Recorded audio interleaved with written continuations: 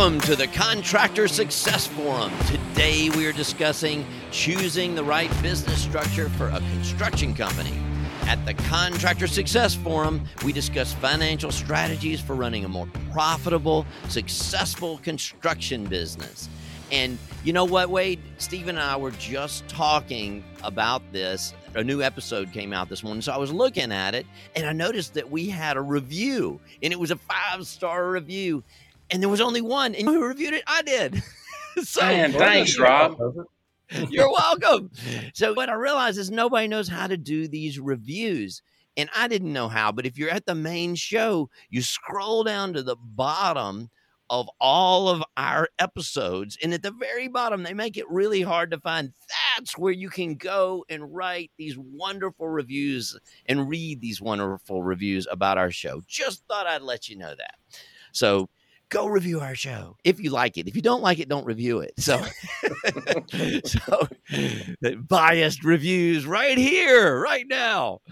So our 3 long-term construction industry professionals are Stephen Brown, a construction bond agent with McDaniel Whitley Bonding and Insurance Agency for over 30 years, experienced in underwriting and placing bonds for you as contractors. And Wade Carpenter with Carpenter and Company CPAs, helping contractors nationwide to become permanently profitable for over 30 years. And me, Rob Williams, your profit strategist with Iron Gate Entrepreneurial Support Systems, driving profit in your business with decades of vertical integration as a contractor, a manufacturer, an aviator, and a financial strategist in the construction industry. So today, man, we are trying to figure out how to choose the right business structure for a construction company. And Stephen, have you ever wondered that? Have you ever wondered how to do this? I have. And I imagine a lot of our listeners don't know all the facts about this. There's a lot to learn about it. I don't think anybody knows all the facts about this, but we have Wade on here today as a CPA. Man, where do we start? What are all the possibilities of forming a structure? I mean, I can talk in general about the main forms that, a lot of people just jump right out in business as a sole proprietor and they don't set up any kind of asset protection. And if anything, they go get a business license and get going. Yeah. So what is a business structure? Actually, what does that even mean? We may have some listeners that don't even know what we're talking about. Well, the form of entity can affect a lot of things. How you're taxed, whether you can be sued personally. There are a lot of different things that can affect how you're structured, and it can depend on the state that you're in, how they tax things. It can depend on the industry you're in. It can depend on your strategy, like if you had real estate, if you were buying and selling, buying and flipping versus buying to hold and rent, the answer can be a very different thing. And unfortunately, a lot of people go out on the internet and just Google that, and they come to the wrong answer all the time without getting any advice. Oh, yeah, I've definitely spent time on the internet learning this, even though I've had a lot of classes and gone to a lot of different things. It's just an endless supply of information. So I guess I got to say, Rob, a lot of it is actually wrong out there. Yeah. Unfortunately, you can Google it all day long, but a lot of things that are being said out there, it could be state specific, but a lot of people that just do, say, I hate to refer to but H&R Block, all they know is sole proprietorships or something like that. So they don't know the ins and outs of construction, number one. Right. Yeah. So I've had sole proprietorships. I've had LLCs as a single member. I've had LLCs with partners. I've had subchapter S. I've had corporations. I think I've had so many of these structures, and I consider myself a fairly knowledgeable person, but I know when I get into these conversations with lawyers and CPAs, I realize how much I don't know. What do you see most of your guys when they come to you? Are they sole proprietorships? Are they LLCs? I don't know where you guys are, but here in Georgia, they've made it so easy for people to go form an LLC. I hate to generalize. There's a lot of great lawyers out there, but almost universally, a lot of them will, at least here in Georgia, will put people in an LLC all day long. with the thought of you should be going to talk to your CPA about how the tax structure should be. Mm-hmm. With an LLC, you can pretty much turn it into anything you want. I think when most people talk to me, their first thought is not taxes, it's liability. I guess because they talk to the lawyer primarily and they're wanting some limited liability. And sometimes they have it and there's different levels of that. But I think that's where people start off. But they don't usually ask their accountant what their special situation may be. So I guess all of these have different levels of asset protection when you get into them. If you have a sole proprietorship, you really don't have any. But once you start putting your assets in the LLCs, you're somewhat protected if something happens. I know my LLCs, when the lawyers came in, they said, well, the way you've done this was decades ago. And they're like, really, you don't have any protection because you've messed it up. You're putting money in and taking it out and you've broken the veil of protection. And so it really didn't have a lot of asset protection anyway, because I was not doing things correctly. Well, I think that's a great point, number one, because a lot of people, their friend tells them they should be an LLC and they don't know anything else. So here in Georgia, they can just file a form on Secretary of State's office. Same thing here. And become an LLC. And there's tax implications to that. But from a liability standpoint, if you're just a one person, one man band, that you're treating it the same way, you can do the same thing as a sole proprietorship, file it on your personal tax return.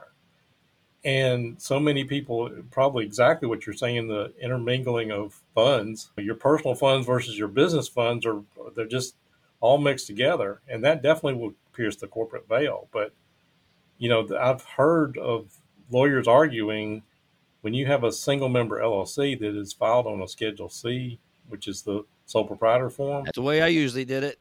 My understanding is you do not have the same level of protection. That's what I've heard too.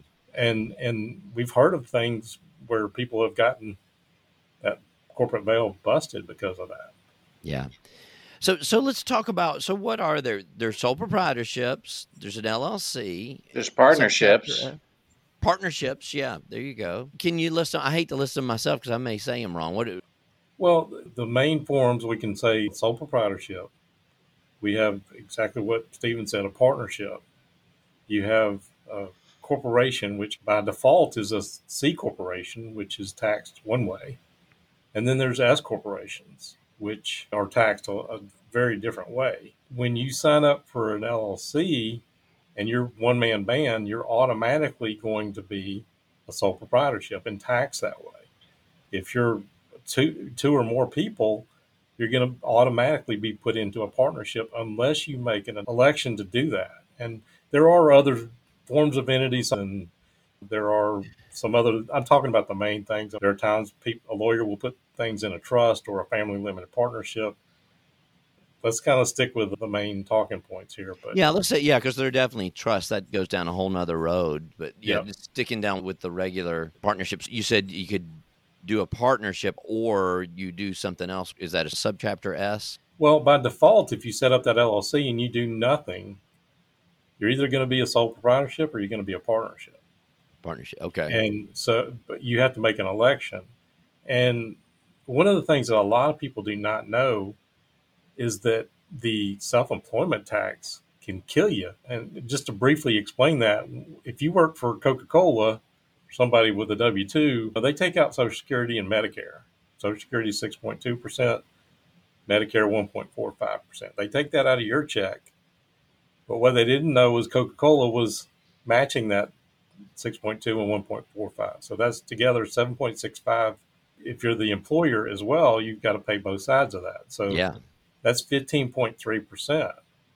So say this sole proprietor, single member LLC, or a partnership is basically taxed the same way. They go out in business and say they make $100,000 their first year. Well, let's just say they're in a 22% federal bracket, and here in Georgia, maybe 6%, 28%. But then you're going to tack on this self-employment tax, 15.3%. Well, then you're quickly approaching 50% of your money going out in taxes, and people do not know that. They jump out and think that this LLC is doing something tax-wise, and it's done nothing hopefully it's giving you some liability protection, but it's a common problem. And people are really surprised that first year when they get a huge tax bill because of it. So we're taxed the same way as a sole proprietorship as we are in an LLC like that, because sole proprietorship, we're paying both of those too, right? Yeah, taxed as a LLC or a partnership. Yeah. A general partnership. A C corporation or an S corporation is taxed very differently. Yeah. So tell us a little bit about that. You don't have to go into detail. You're taxed as a corporation, and then you have to pay yourself an income tax. You can elect to be a C corporation, and that's kind of come back into play a lot more in the last couple of years when they kind of capped the corporate taxes. Not to get into a political discussion, but I know they're looking to raise the corporate taxes. But they've also done this S corporation thing back, I think, 1986 when they set that up. And basically, all the income will pass through to the shareholders. Yeah, so you're avoiding the double taxation that way, right? Yes, you're avoiding the double taxation. I don't want to get into specifics, but with an S corporation, you have to take a reasonable salary. And I'm not going to go into the definition of that right now, but just say you made $100,000 that first year. And that's what you have to pay that extra 15%. That's that self-employment tax on. Well, in a sole proprietorship or a partnership, yes, you do. Okay. With an S corporation, say you make $100,000, but we take, I don't know, $40,000 in W-2, the other $60,000 in distributions, dividends. That $60,000 is not going to be taxed for that self-employment tax. Yeah, right there, boy. That's right there. That was the money card right there. So you're saving on $60,000 at 15%. That's a $9,000 tax savings. So that's a big deal. So, and again, we haven't already said this, but we probably should put disclaimers all over this.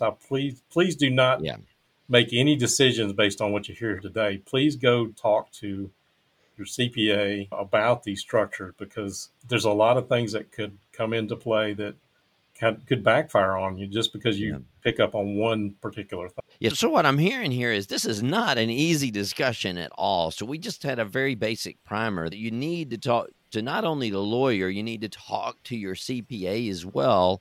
And what's the right answer in one state is not the right answer in another state. And you just can't listen to a 12-minute show and get any good decision about that. And Stephen, I want to include you a little bit on this. Do you see multiple different structures as you're doing this underwriting, and any feedback on whether you think these guys are in the right?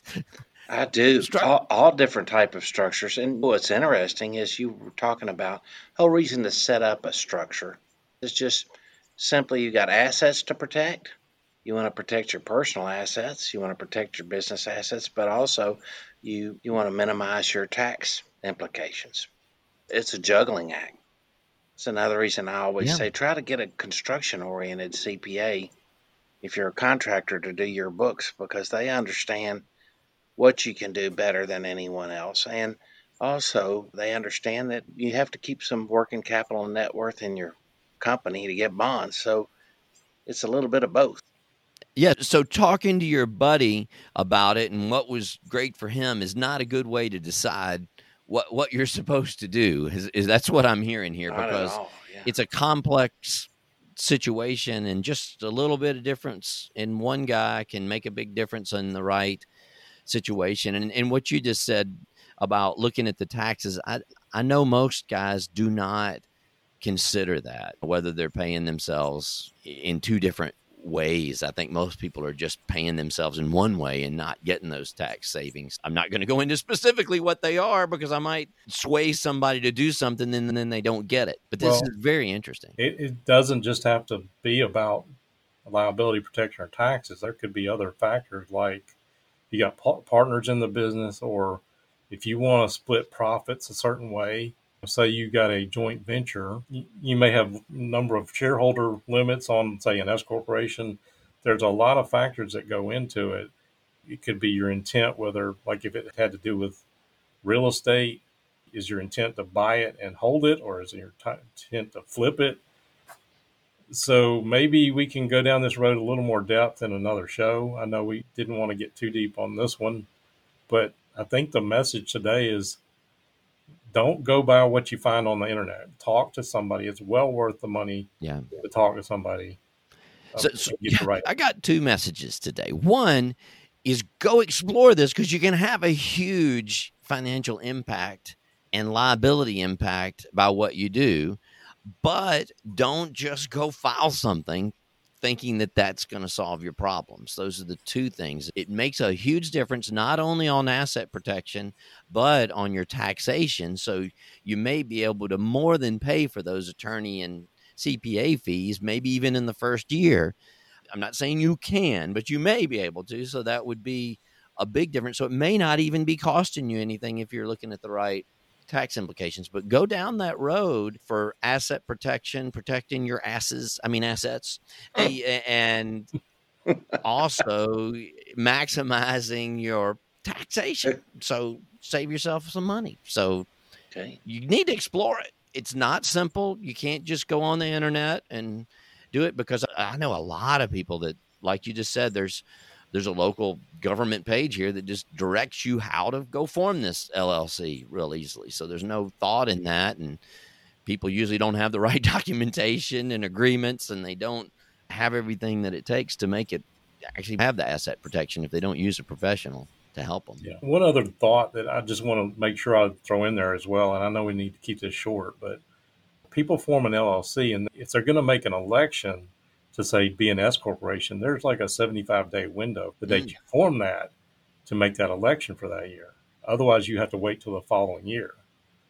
And sometimes there are ways to fix that, but by and large, it's not designed to go beyond that 75-day window. So if somebody just goes and sets up an LLC, talk to somebody quickly if you've done it. Okay, yeah, because I've definitely seen that. It's just like people doing their own legal work, and they may not have anything by that piece of paper. So right. That's a good point, because like we're talking about, you have assets to protect. Maybe that's a lawyer you should talk to about how to best protect your assets. And then you've got tax implications in the different types of companies. What type of contractor are you? Are you a heavy equipment contractor? Mm-hmm. That might affect the decision. But either way, both professionals will ask you the right questions to help you come up with the answer. And like any professional, a CPA, an attorney, has years and years and years of experience. They have an opinion on it. You can form the opinion yourself, but I think this is a situation where you need to go to the pros. Yeah. And one other small point here, which maybe is a big point, share the information with the lawyers and the CPAs and whatever advisors you have. I'm really surprised sometimes some of the clients that keep things so close to their vest, and they want some advice on something, but they don't tell us about anything. They get in there and they hardly share anything. I'm not sure why they want to keep things so secretive. If you're not sharing this information with the people, why are you paying the people to help you? I run into that quite a bit, actually. Well, we need to wrap up. We said we're going to be really short, but we've already gone to our regular time length. I think we've just scratched the surface of it. And again, I think that's the point. Scratching the surface. Yeah, that you cannot make your decision from a 21-minute podcast. That's the message for today. But I guess on that, I appreciate you guys coming out to the Contractor Success Forum, where we learned, 1, how to rate a show today, and 2, how to start going down the path of what business structure you should have. So thanks a lot. We have Stephen Brown with McDaniel Whitley Bonding and Insurance Company, Wade Carpenter and Company CPAs, and Rob Williams with Irongate Entrepreneurial Support Systems. Go see us at contractorsuccessforum.com, where we actually have had a lot of people listen to the show on the website. I'm actually surprised, but that's our second most popular to Apple source of people listening to the show. So lots of good information there. Have a great day, and thank you for listening to the Contractor Success Forum.